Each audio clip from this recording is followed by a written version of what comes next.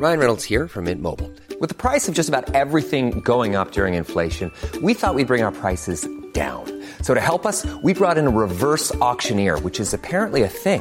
Mint Mobile Unlimited Premium Wireless. How to get 30, 30, bit to get 30, bit to get 20, 20, 20, bit to get 20, 20, bit to get 15, 15, 15, 15, just $15 a month?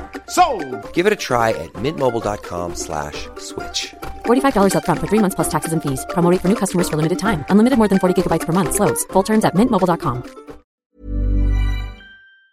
You're about to listen to the Sevilla Dossier, the scouting notes Graham passed on to Liverpool's European scout in a conversation before the 2-2 draw between the teams at Anfield in September. This is a preview for the team's second meeting in Group E on Tuesday, November the 21st, and the full episode is free. If you'd like to become one of our growing army of over 650 big interview socios, head to patreon.com/Graham Hunter to unlock hours of bonus shows, including big interviews with Robbie Keane, Ledley King, Rafa van der Vaart and Kevin Phillips.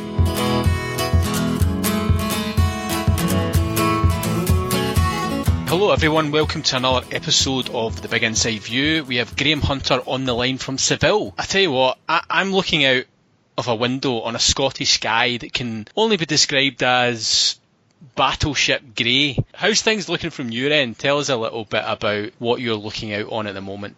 Well, I don't know the actual name of Roman Abramovich's yacht, but that's the kind of feeling I get when I look out my window. It's Tommy Hutchinson Coventry strip blue in the sky. The buildings are all of white because it's 37 degrees, and that's Celsius, not Fahrenheit. Tell us a little bit about your day quickly. You obviously flew from Barcelona early this morning. You're on UEFA duty for Liverpool Sevilla tomorrow night. How does your day look? Your press conference, training tonight? Yeah, you prep the night before. I'm up at 6, Vueling flight down, and we landed in Sevilla. It's a really quick journey from the airport down Avenida Kansas. We're not in Kansas anymore, Toto. Straight down to this part of Seville, which is romantic for me. I've mentioned before that the hotel I'm in is 5 minutes walk from the Nervion, or Ramon Sanchez Pizjuan if you like, where the stadium is, but it's also 4 minutes walk from the main railway station, outside which both Graham Runcie and I and about 50 or 60 other Scotland fans slept because we were impoverished and, what would you call it, relaxed. Yes. In 1982 after Scotland-Brazil. So it's a nostalgic sight for me, but there'll be none of that sleeping on the pavement tonight because we've got business in hand. The business began with Eduardo Toto Berizzo and his press conference just after lunchtime. Very flattering that he gave me a little nod and salute as he came in and sat down. Alongside him was Jesus, the press officer of Sevilla, who is a gentleman and a scholar and loves Skull and has been to, I think, every Scottish League ground, or at least all the Scottish Football League grounds in all 4 divisions as it was when he made that claim to me in 2006, I think. A football nut, passionate about Sevilla, almost as passionate about Southampton. And alongside the two of them is Pablo Sarabia, who'll definitely start against Liverpool, one of the touchstone footballers for Toto Berizzo. And interesting chat with both of them, good proper football discussion in that that's the tone that Berizzo sets. You're allowed to ask questions about tactics, about strategy, about individual players' strengths. And therefore, although Sevilla is not a city without that screeching search for headlines or polemic, it is nonetheless an atmosphere at Sevilla where the reporters are encouraged to, and therefore do, ask about football. And anybody who's listening into this podcast and doesn't understand what a rarity it is to have football reporters asking about football rather than looking for back pages. That'll never catch on.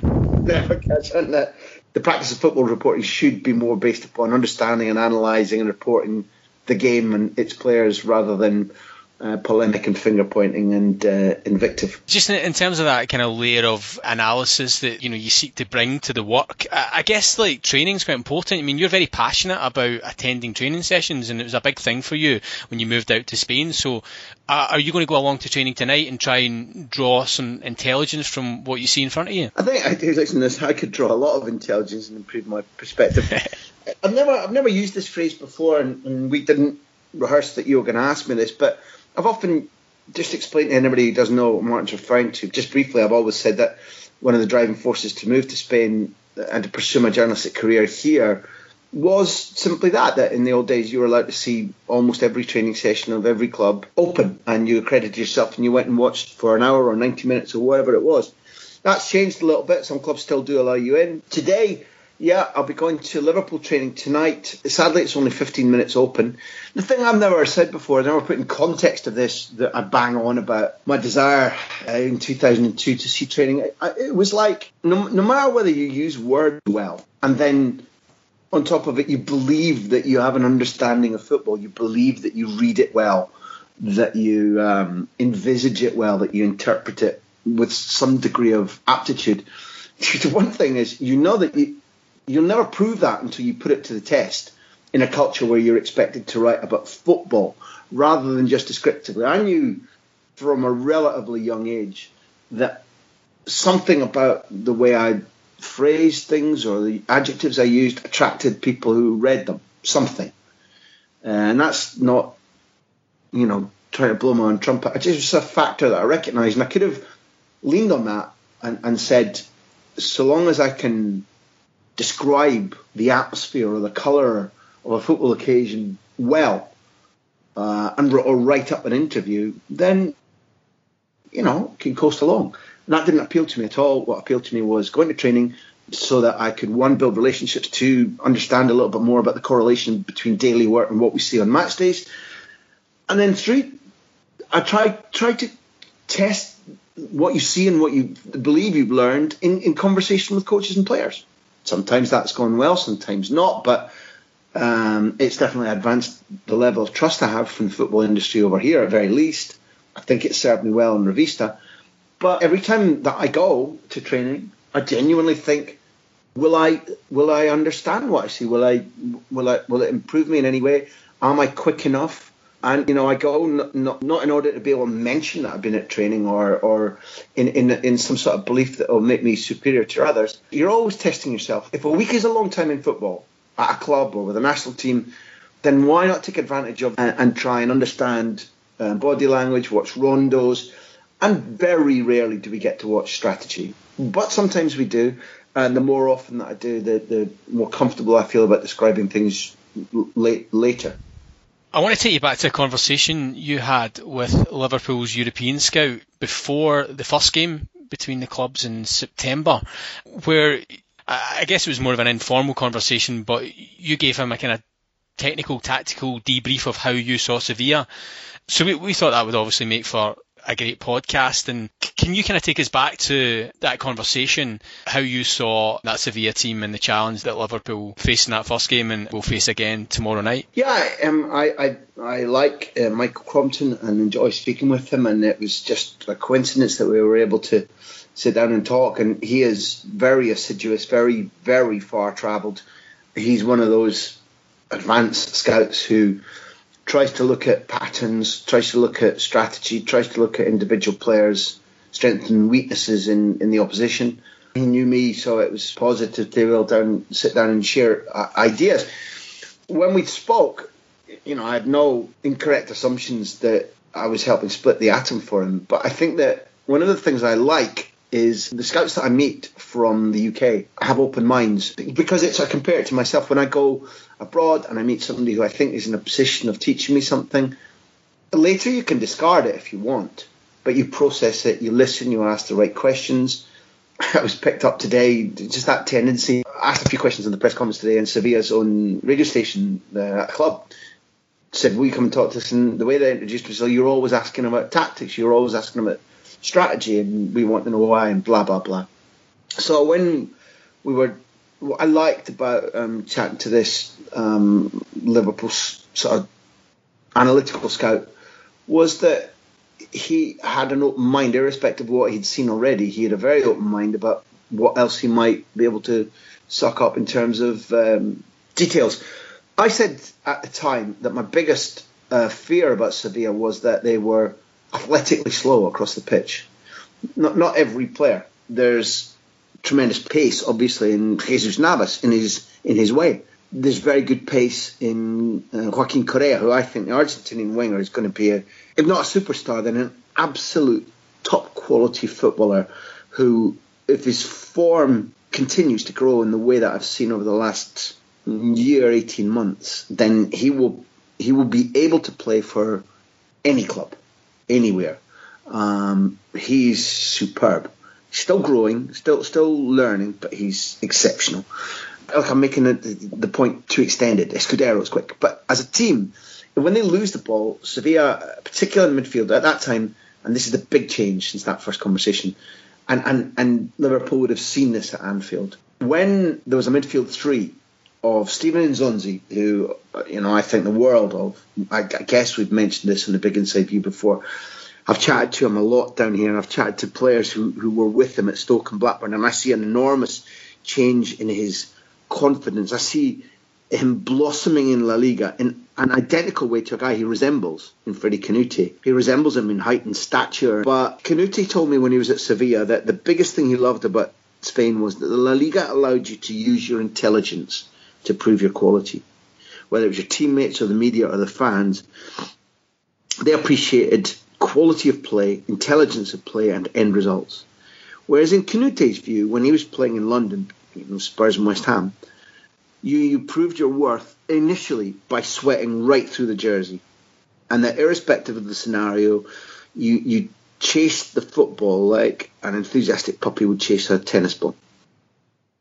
And that wasn't for Canute, and there's no coincidence that the trophies he won for Sevilla, would fill a cabinet, whereas he was regarded as a shirker in London. It's crazy now to look at it.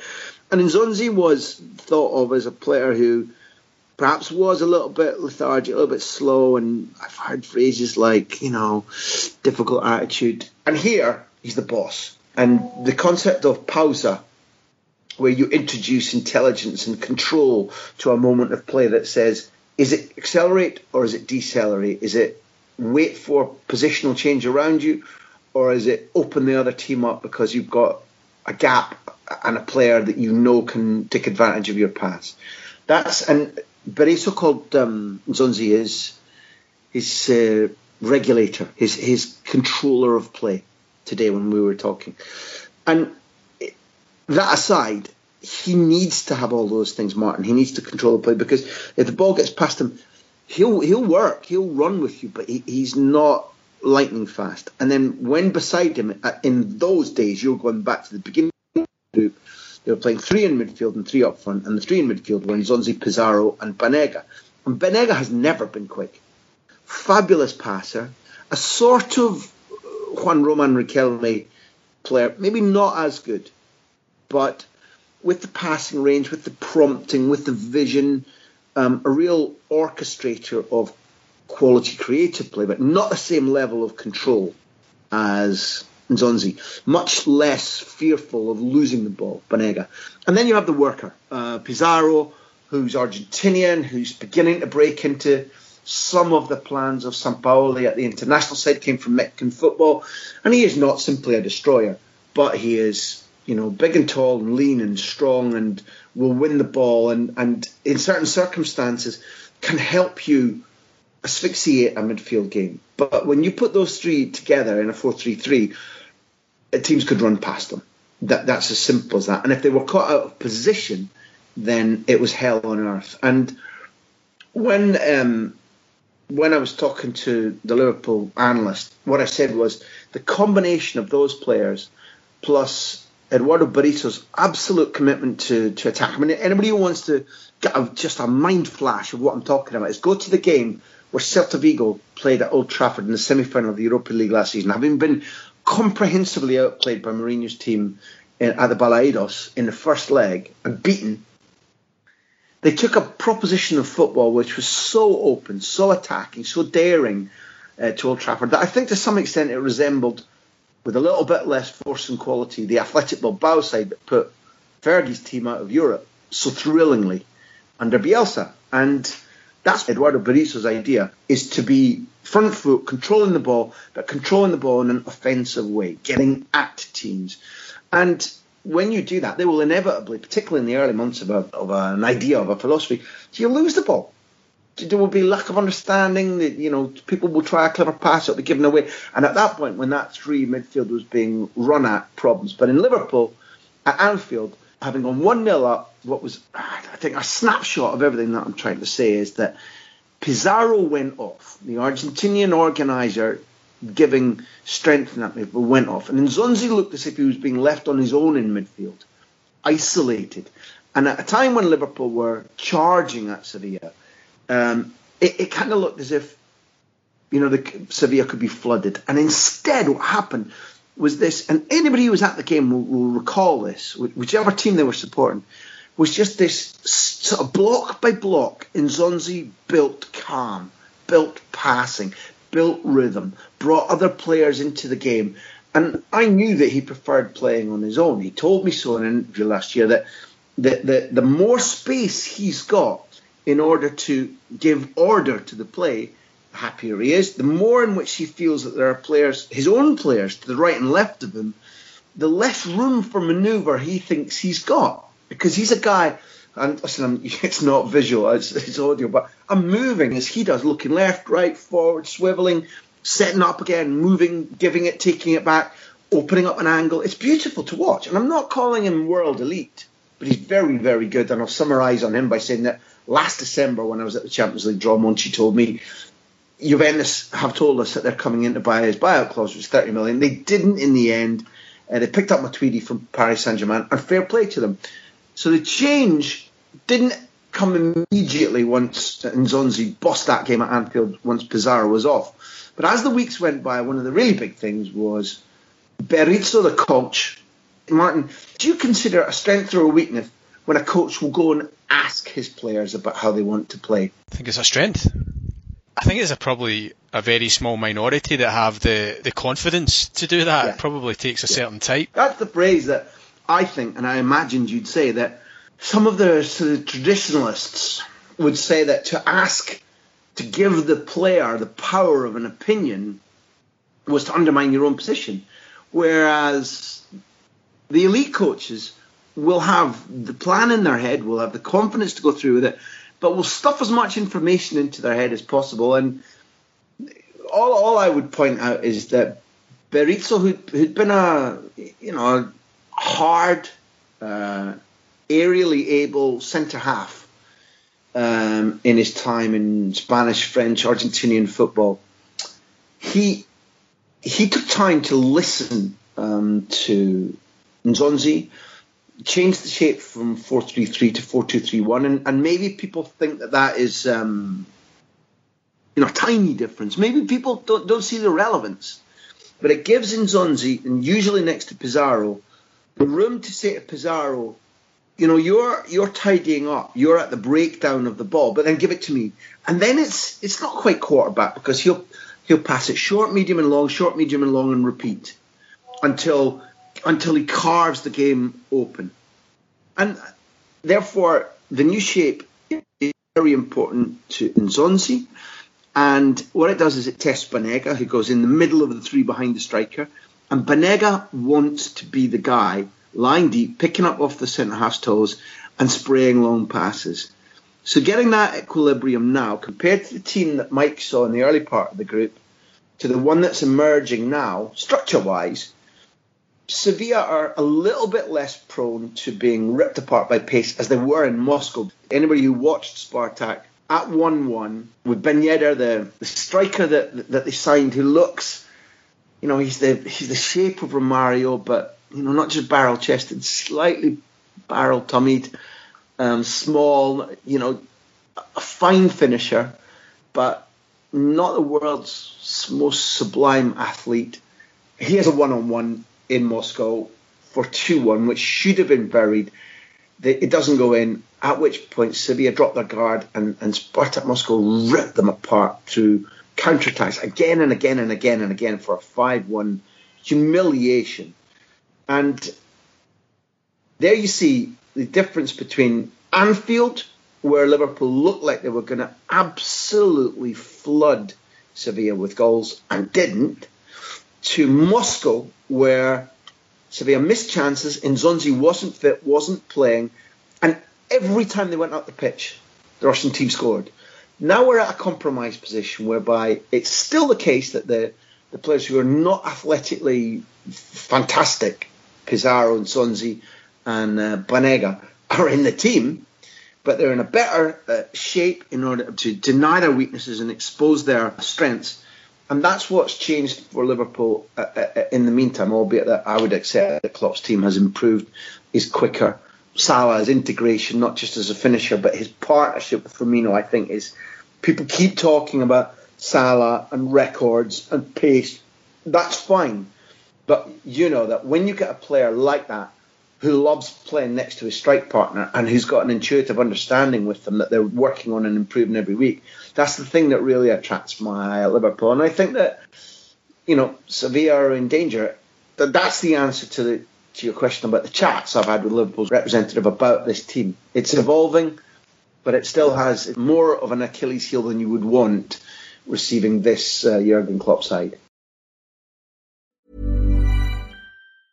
Cool fact, a crocodile can't stick out its tongue. Also, you can get health insurance for a month or just under a year in some states. United Healthcare short-term insurance plans, underwritten by Golden Rule Insurance Company, offer flexible, budget-friendly coverage for you. Learn more at uh1.com. Ryan Reynolds here from Mint Mobile. With the price of just about everything going up during inflation, we thought we'd bring our prices down.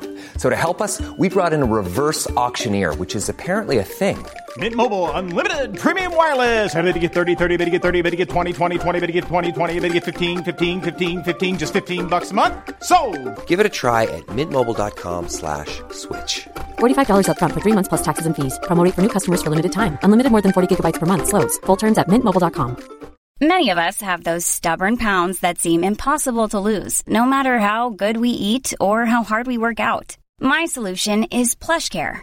PlushCare is a leading telehealth provider with doctors who are there for you day and night to partner with you in your weight loss journey. They can prescribe FDA-approved weight loss medications like Wegovy and Zepbound for those who qualify. Plus, they accept most insurance plans. To get started, visit plushcare.com/weightloss. That's plushcare.com/weightloss. I mean, it seems like that one tactical change from the 4-3-3 to the 4-2-3-1 will make for a completely different type of game tomorrow night. I mean, the flow of the first game was bonkers. I mean, for an hour, Sevilla weren't in the game at all, and then finally they managed to wrest control of it. But it sounds like they're going to be better set up tomorrow night, whatever happens, and we can expect to see a different flow to the game. I think that's definitely the point I'm trying to get across. I do believe in that. And Berizzo sat here today saying again and again, give me intelligence, give me precision, give me equilibrium. He said, I want to press them high. I want to make them uncomfortable. We're playing to win, not to draw, because a draw would not be in any way disastrous for Sevilla, who faced Maribor away in the last game, whereas Spartak and Liverpool must play each other. Now, Berizzo means that. That isn't mouth music. But irrespective of the fact that he keeps insisting that it's going to be about not giving the ball away, about using the ball with intelligence, using Nzonzi as the regulator of the play.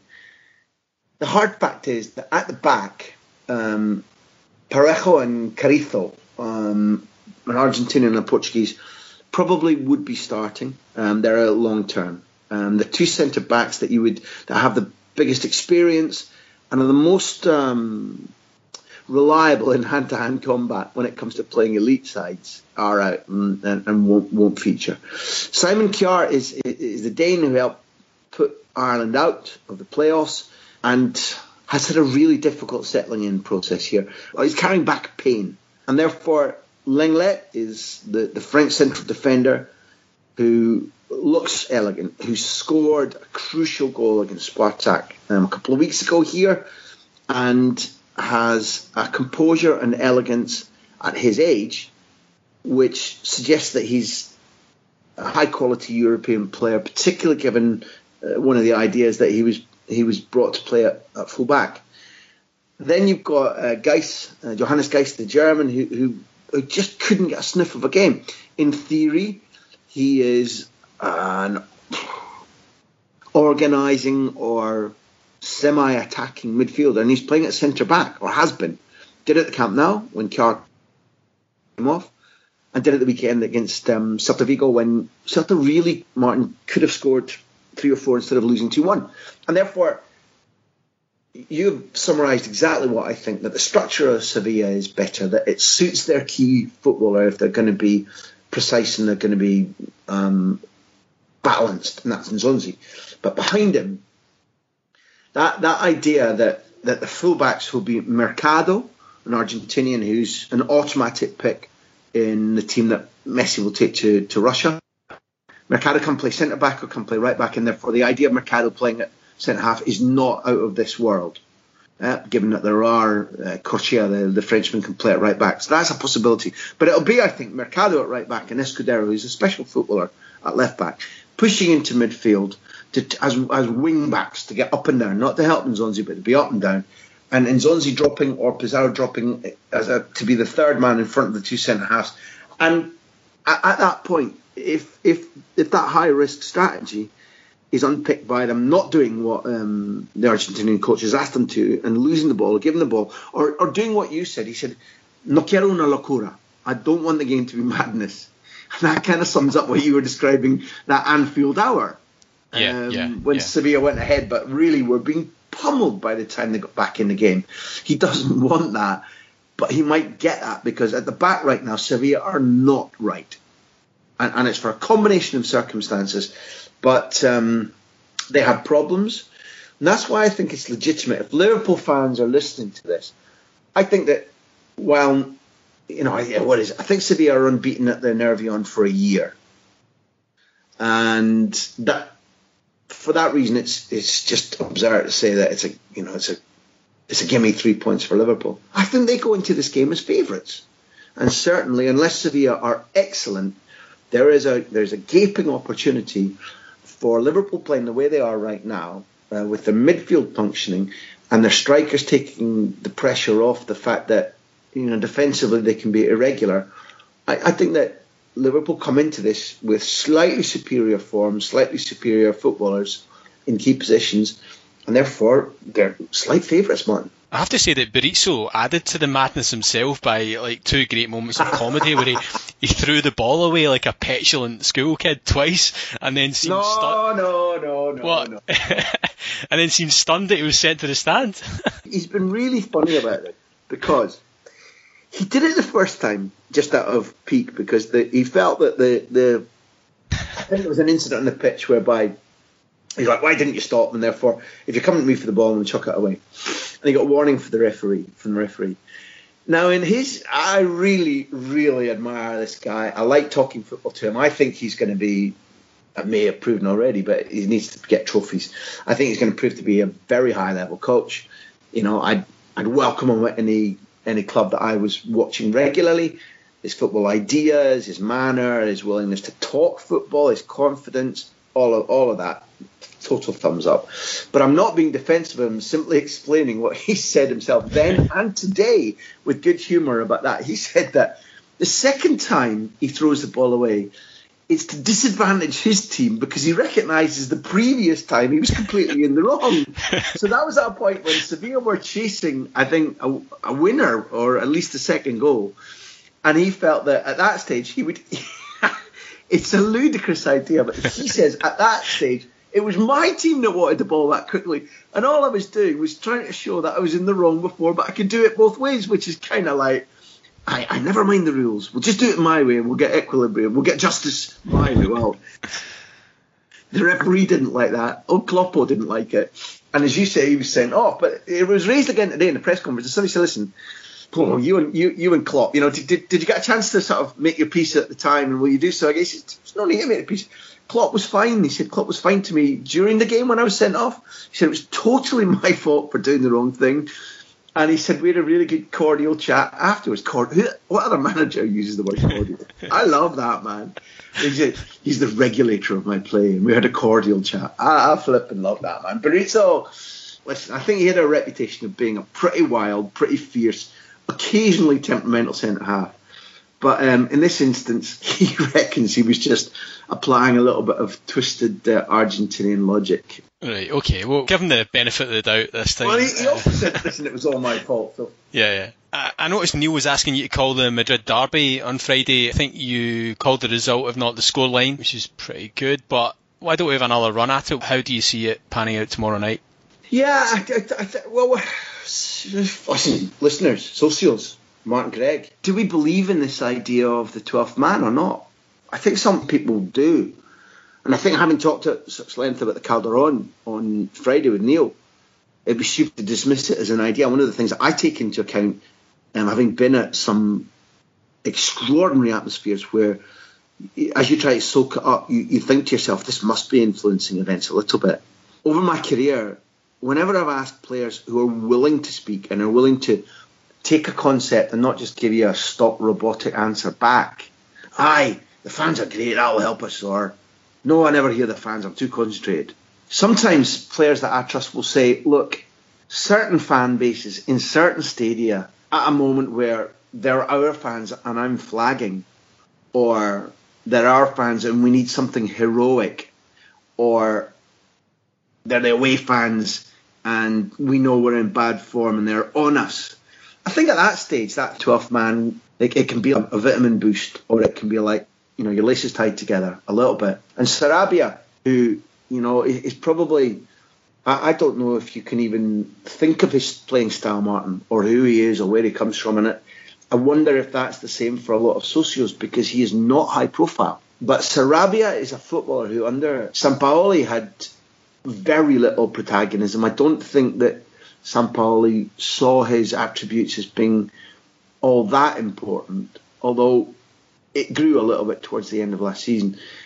Under Berizzo, this guy is now knocking on the door of the Spain squad, which is, an extraordinary feat given how many good players are already queuing to get in to the 23. And Berizzo said about Sarabia, not only is he an excellent footballer, he's at the top of his game, he has the capacity to make others around him play better.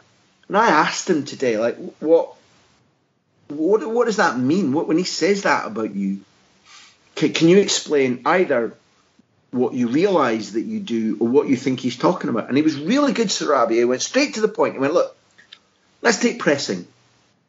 He said, pressing is a unified effort. Because this coach wants us to press high, it's obligatory that the wingers, the outright wingers, and the striker and the 10 go after the opposition defence if they've picked the ball up and they're trying to play it out. And if they've recuperated the ball high up the pitch for us, they've won it in a tackle or from a goal kick, we still have to press high. He said, my job is to play out to my very best, to play with intensity, but to be contagious.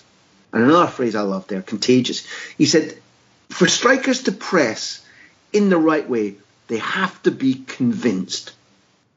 And that is not beautiful. And he said that conviction comes from knowing that the guys behind them, i.e. me and those around, will be doing the right things in the right area of the pitch every single time. And he said it's my job to make sure that, one, those who press know that we're exactly where we need to be to squeeze and help them make sure that if the guy just gets past them or is nearly away from them, we're there to clip things up. Or that I will show those around me, if they're not where they should be, I'll bring them up. Now, I thought that was a really good, intelligent, quick example of what an underrated player who's got football intelligence can do and how he can describe his own art. But he also said, look, I've been at the Nervion here many times as an opposition player, principally for Getafe. And he said, you notice it. You notice the pressure this crowd puts you under.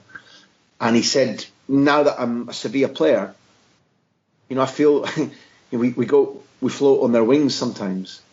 So coming to Ramos Sanchez Pizjuan against a Sevilla side which is full of gifted ball players means that when you ask me for an analysis of what the result will be or why, you have to count that it's possible for Sevilla to have a special night and to take advantage of the fact that Klopp has a very attacking, sometimes reckless attitude that the central defenders at Liverpool are not elite and not close. I'm not confident at the moment. And that Mignolet, albeit that he can have a night where you think nothing's going past him, he can also have nights where you think, yeah, he's going to drop something or he's going to dive over something, which is unfortunate, but I think it's accurate. So the idea of Sevilla winning and qualifying for the next round is what Berizzo called their primary objective of this part of the season, is not outlandish. I think that they should be very happy if they get a score draw, because it leaves it back in their hands with the easiest away game of the group left for them. And then, frankly, I've already said, and I meant that if Liverpool show the cohesion and the accuracy and power and pace that they showed in the first game against Sevilla and that I witnessed against Southampton at the weekend, then what they do well, unfortunately, jigsaws right into what Sevilla don't right now do particularly well. So I have Liverpool as minor favourites to win, but I think it's far from outlandish that this could be an exciting score draw, and that the Nervion just gives Sevilla's slightly less athletic players a little bit more oomph and a little bit more concentration, and the group is still entirely alive amongst the top three by the time match day 6 comes along. I tell you what, Martin, it'll be passionate. This stadium rocks to the anthem like very few stadiums in Europe do, and the fact that there will be travelling Liverpool fans, given that you'll never walk alone, means that this is going to be one of your most vivid and colourful and passionate European nights of the first half of the season. And maybe you can tell from my tone or from previous broadcasts, I can't wait. Graham, I'm reliably informed that Big Kloppo is currently waiting on you to start his press conference, so I think it's time you got on your bike. We'll speak to you later on in the week. That's your time. I have a horrible feeling that you probably will, yes.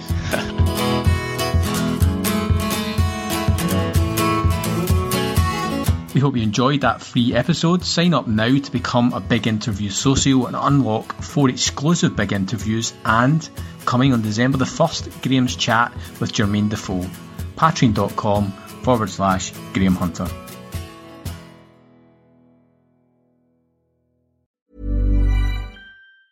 Planning for your next trip? Elevate your travel style with Quince. Quince has all the jet-setting essentials you'll want for your next getaway, like European linen, premium luggage options, buttery soft Italian leather bags, and so much more. And it's all priced at 50 to 80% less than similar brands. Plus, Quince only works with factories that use safe and ethical manufacturing practices. Pack your bags with high-quality essentials you'll be wearing for vacations to come with Quince. Go to quince.com/trip for free shipping and 365-day returns. With the McDonald's app, you can get your favorite thing delivered to your door. So if you were looking for a reason to skip washing those dishes you left in the sink, consider this a sign. Ba-da-ba-ba-ba. Right now, get $0 delivery fee with any purchase of $15 or more, only in the app. At participating McDonald's, minimum purchase excludes tax and service fees. Delivery prices may be higher than in restaurants. Other fees may apply. Not valid with any other offer, discount, or coupon.